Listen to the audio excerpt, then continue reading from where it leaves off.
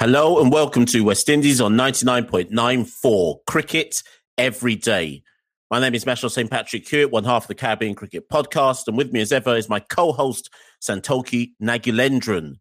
We are West Indies on 99.94. We're your new home for West Indies content, and we will be dropping into your podcast feeds on YouTube or on the 99.94 app 3 times every week. Thanks for joining Cricket's conversation. Today on West Indies on 99.94, we're going to talk about, I was about to say the worst defending champions in CPL history, but that wouldn't be right. That wouldn't be right. But certainly we're going to be talking about the failure of St. Kitts and Nevis Patriots to defend their CPL title.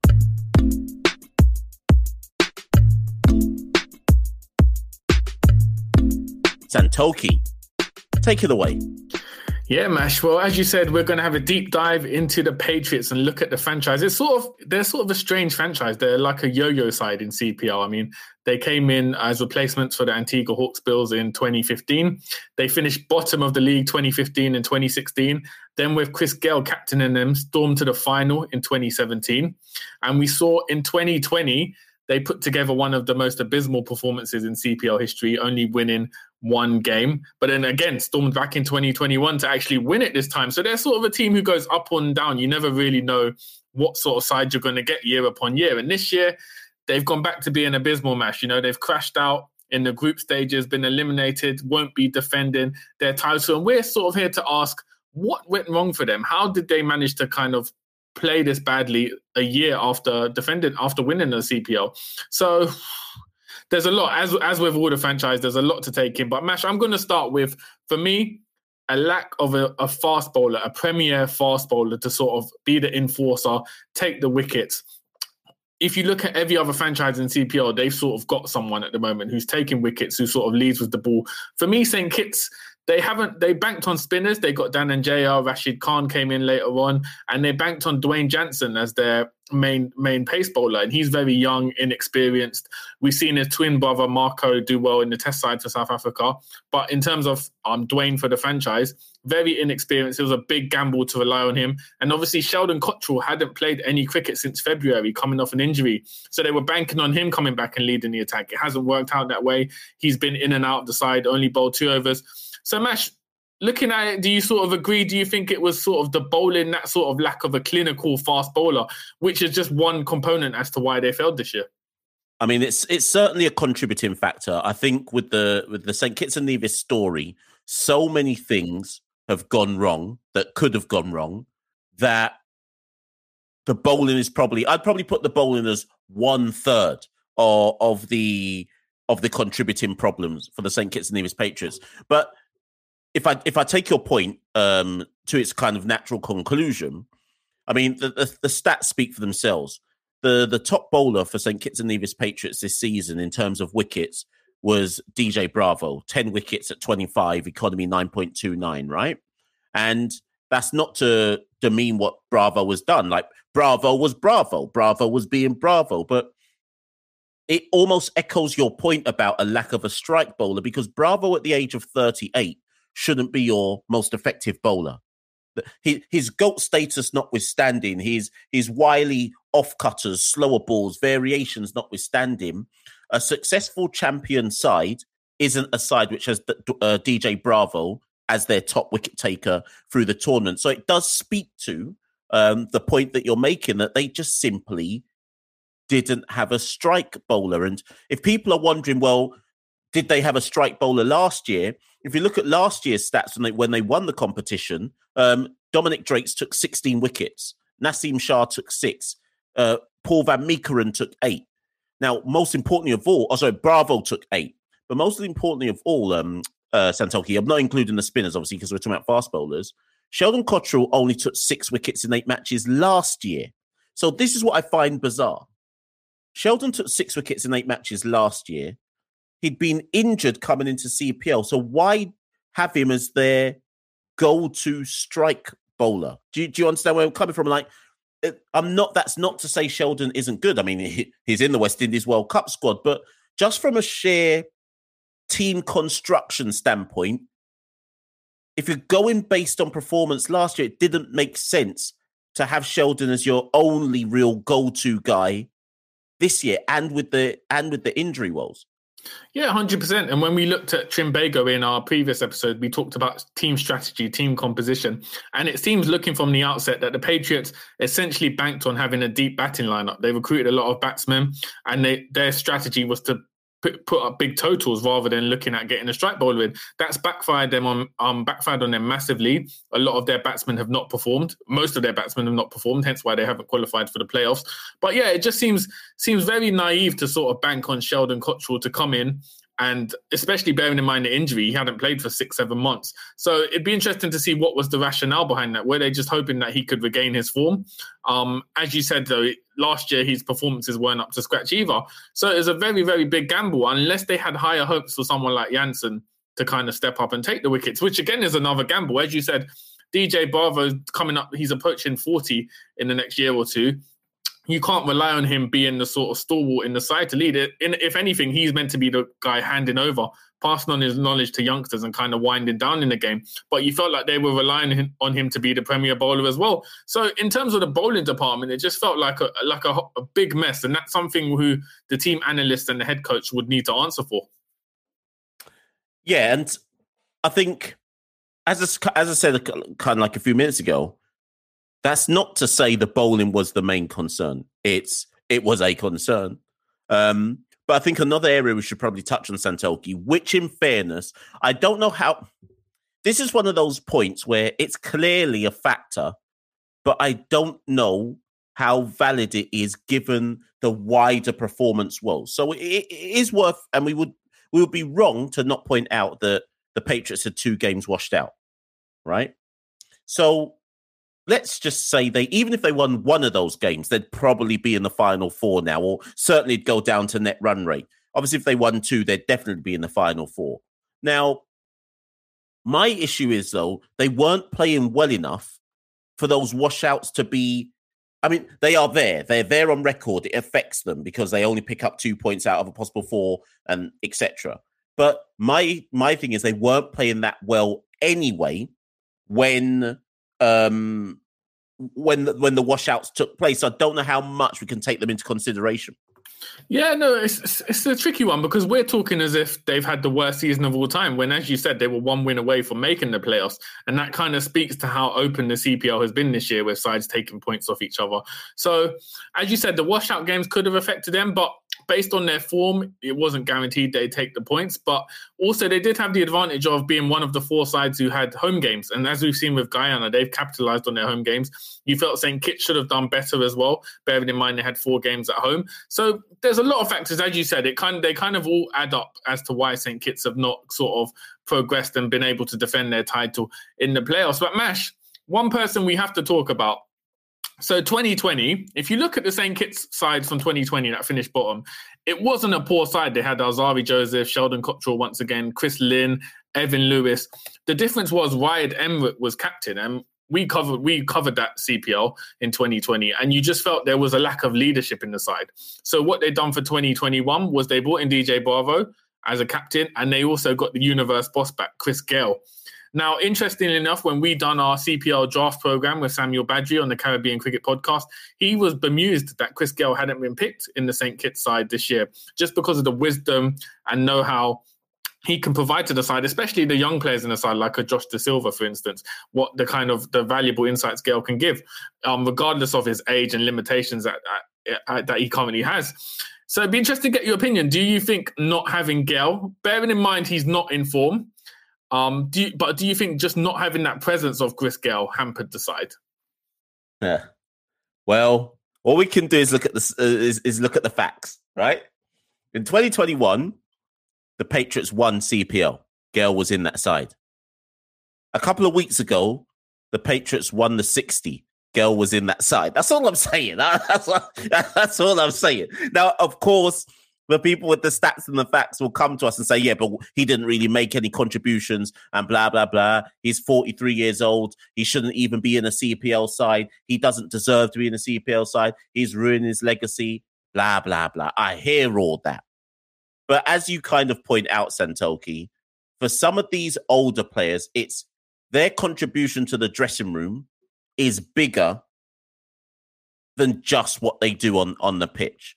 And I'm not saying Gale must get a CPL contract just because he's Chris Gale, but all I know is the side underachieved this year with the bat as well. And we'll get onto that in a second in this CPL. So as much as people are saying Gale shouldn't have been there, who of that side actually performed with the bat, if you catch my drift? So, I mean, we'd have to ask the Patriots franchise. We'd have to ask the universe boss himself. Maybe he didn't want to play CPL this year. I doubt it.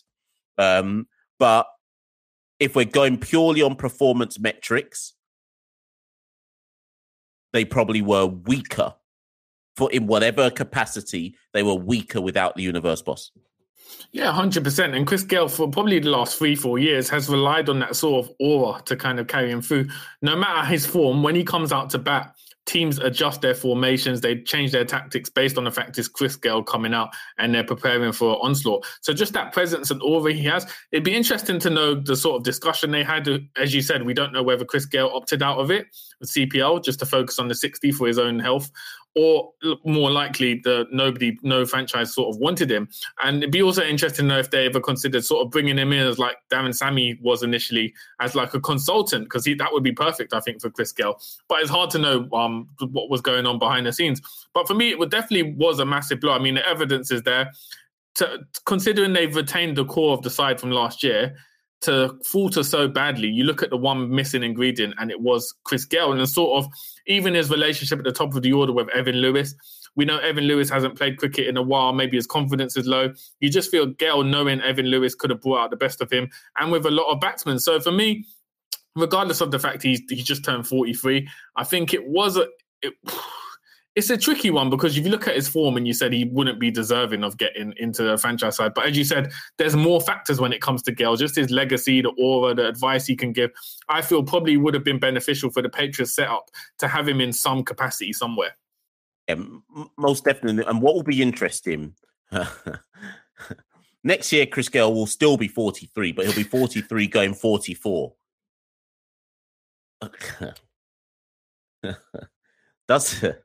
If you were a CPL owner, Santoki, would you take Chris Gale at 43 years old in a CPL side? And then never mind Patriots. Would you take Chris Gale next year? Or because he wasn't in this year's comp, do we now say, you know what, Chris?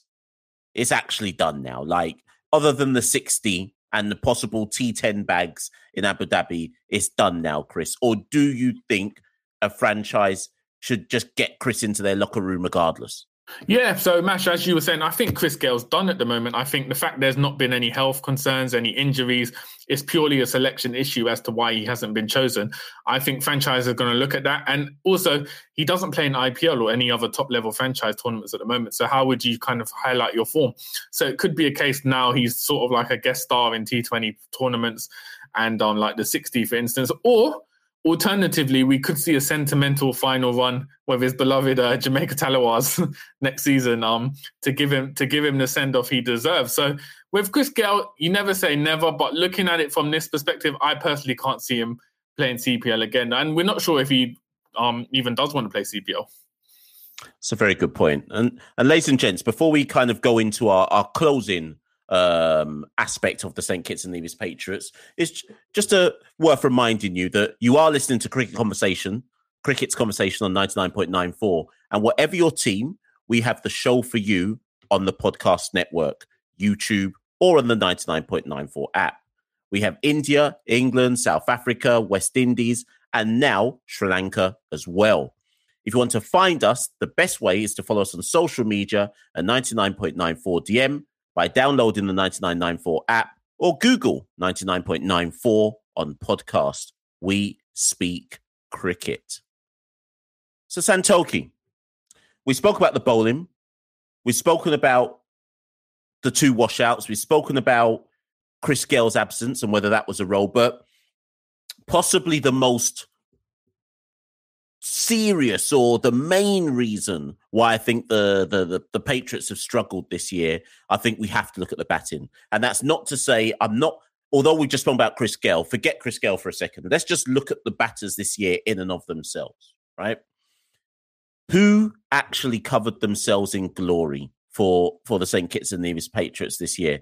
Maybe Andre Fletcher, because in fairness to Fletcher, if you add the 60 together with CPL, you could argue that Fletcher was unlucky to be pipped at the post by Johnson Charles, probably rightly so, but unlucky to be pipped at the post.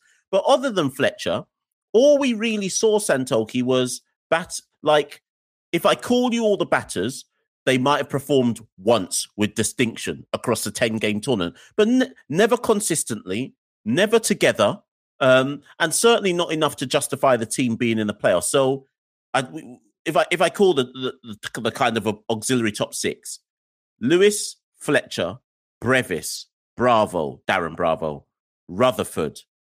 Okay, actually, let's just leave it at top five. Let's just leave it at that top five. None of them, in my mind, Fletcher aside, had a good tournament. And the reason why it's important, Santoki, is if you look back to last year's tournament, one of the main reasons why the Patriots won last year was because Evan Lewis and Shafane Rutherford had not breakout seasons, but what I call stellar seasons. They were the backbone of the Patriots winning last year. So much so that this time last year, people calling for Shafane Rutherford to be in the World Cup squad. Evan Lewis went into that World Cup as one of the most devastating openers in the world. It just hasn't worked out for them. They went for Devold Brevis, kind of seen as the mini AB, but I mean, he's 19 years old, so it's harsh to say it, but he also flattered to deceive. Darren Bravo couldn't turn back time, although you could argue, was Darren Bravo ever a good T20 batter in the first place? But he couldn't turn back time. Rutherford didn't show up till it was too late. Lewis got starts, but couldn't kick on. So as much as we're right to say lack of a fast bowler, I feel like the batters never gave the bowlers enough to work with and weren't good enough to chase a lot down. Yeah, considering the experience and sort of the titles those batsmen have won between themselves, it was a massive disappointment. I think from a West Indies perspective, we'd be concerned about Evan Lewis's performances. Only once did he score higher than 25, I believe, in this campaign. And that's also because he hasn't been playing much cricket. Since the IPL, he hasn't played, not been included in the West Indies side for personal reasons. So obviously he's out of form, maybe low on confidence, and he just wasn't able to capture the form that we know he have. So we're hoping he can do it in time for the World Cup, but it is a massive concern. Moving down the order match, as you rightly said, Darren Bravo, it's controversial as to whether he is a quote-unquote T20 player. I think as well it sort of links to the sort of clarity, because we've only really seen Bravo succeed at the Trinbago Knight Riders, and that was where he was given a clear role at number 3 to sort of anchor the innings, rotate the strike, go at 100, 120 strike rate. And he sort of done well in that system. Without a system where he was playing to situations, he just couldn't adapt. And it's also, I don't think he has the ability to go at a 150 plus strike rate. So he couldn't, when he needed to come in and play catch up, he wasn't able to do that. Brevis is an interesting one. Obviously, much spoken about, plays for Mumbai Indians. I think if we're having this conversation in 3 or 4 years, he'd probably be in the top 3 T20 batters in the world. He's just got that potential. But you feel, again, they batted him up a lot of the times higher in the order, 3 or 4, where he's sort of shown at the moment he's a natural finisher. In the last game they played against Trinbago's ridiculous innings, he hit 30 runs off just 5 balls, just hitting straight sixes. And that sort of shows where you needed to use Brevis for the whole tournament as a finisher to just blast it. So again, it sort of links to the construction of the side, but the batsmen are to blame. I think most disappointing for me is probably Shafane Rutherford, at the peak of his career, someone who doesn't play for West Indies, but a lot of people have called for it because of his form. He just, aside from the one innings against Trinbago where he hit 70 plus, he just looked as if someone who hasn't played much T20 cricket. He just looked as if he wasn't sure in what he needed to do. He wasn't confident. And it's a massive disappointment because he's someone who, based on talent, we should be holding him in the same regard as a Hetmyer Pooran kind of level. But he just hasn't hit those heights, and you wonder whether you are going to see it. But I think, as you said, as a combination, those top 5 batsmen, they didn't perform at all. And again, when Bravo's that age, you can't rely on him to perform with the bat. He's more of a pure bowler these days. So it just added up. As you said at the top of the show, the components were all there. The bowling was substandard because of lack of an enforcer. But then more so, just nobody stood up in the top 5 order to kind of raise their hand and say, look, I'm going to put a run together to score runs. Fletcher did do that in the context of the side, but even if you're looking at it in a general CPL sense, Fletcher didn't have a great tournament. He performed satisfactory, but it wasn't great. In the context of the side, it was better than the other batsmen, but in general, it wasn't great, and that's probably contributed to him getting pipped to the post by Johnson Charles for West Indies selection. So there's a lot of question marks for the Patriots to consider next season, whether they do an overhaul of their squad similar to Trimbago, or they think about what experienced players can we bring from the West Indies setup from other franchises to kind of guide the squad.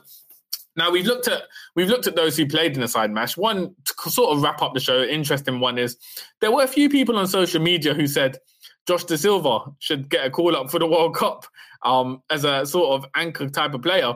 I think that's a bit dramatic at this stage in his career.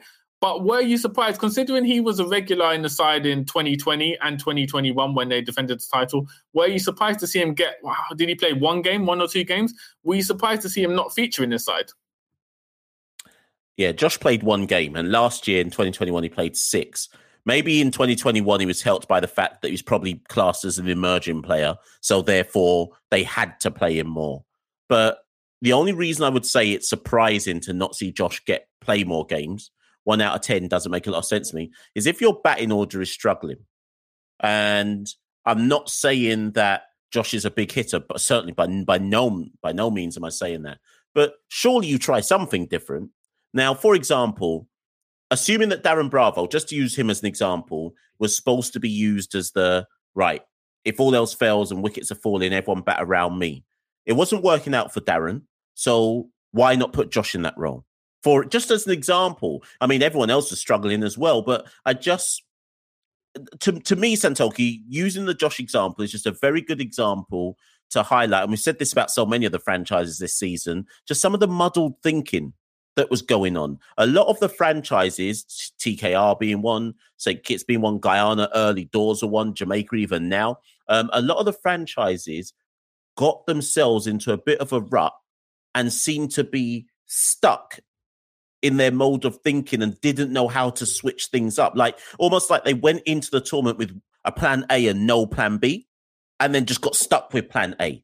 So it's a bit farcical that, given the batting woes that we've clearly highlighted, that they didn't change anything with regards to the batting order. It's almost like, and maybe this is it, and possibly my final point, DJ Bravo is a big believer in giving confidence to players and letting them know that I believe in you and so on and so forth. And last year, remember that Sherfane Rutherford spoke about how Bravo told him before the tournament started, you are our number 4. We are backing you to get the run. So maybe part of it is about Bravo not wanting to show players that he'd lost faith in them, so to speak. So I just wonder how much of that came into it as well. But ultimately, as ever, as we always say, people do at us. I was about to say at us at Carib Cricket. I mean, you can, but we might not answer people because we're locked in Twitter jail. But do at us all the same. Whatever your views are on the episode, you can find us on Twitter or Instagram at Carib Cricket, Facebook as well, Caribbean Cricket Podcast. Do obviously get in touch, follow us, etc. If you've got any views on what we've said about the St. Kitts and Nevis Patriots. And actually, Santoki, the very last thing I'll give to you before we go, although it's really a big question, but let's see if you can give a quick answer to it. How much would you deviate from the squad for next year? It's an interesting one. I think the talent's there. We see that top 5 batting lineup on paper is very solid. I just think maybe they might need a change in leadership.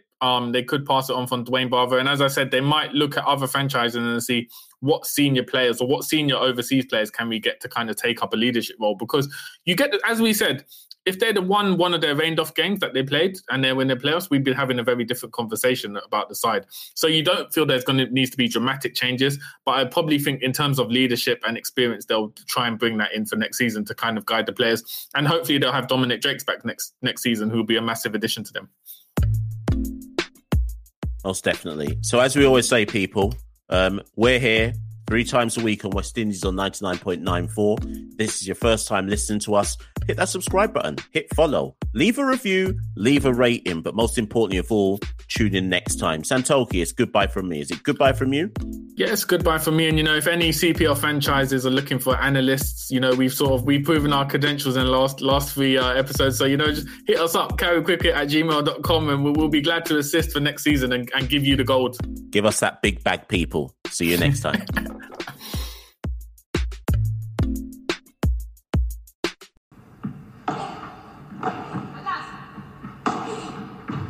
Hey there, and welcome to the Joy of Paddle podcast, hosted by me, Minter Dial, a veteran of the paddle tennis world, and sponsored by Paddle 1969.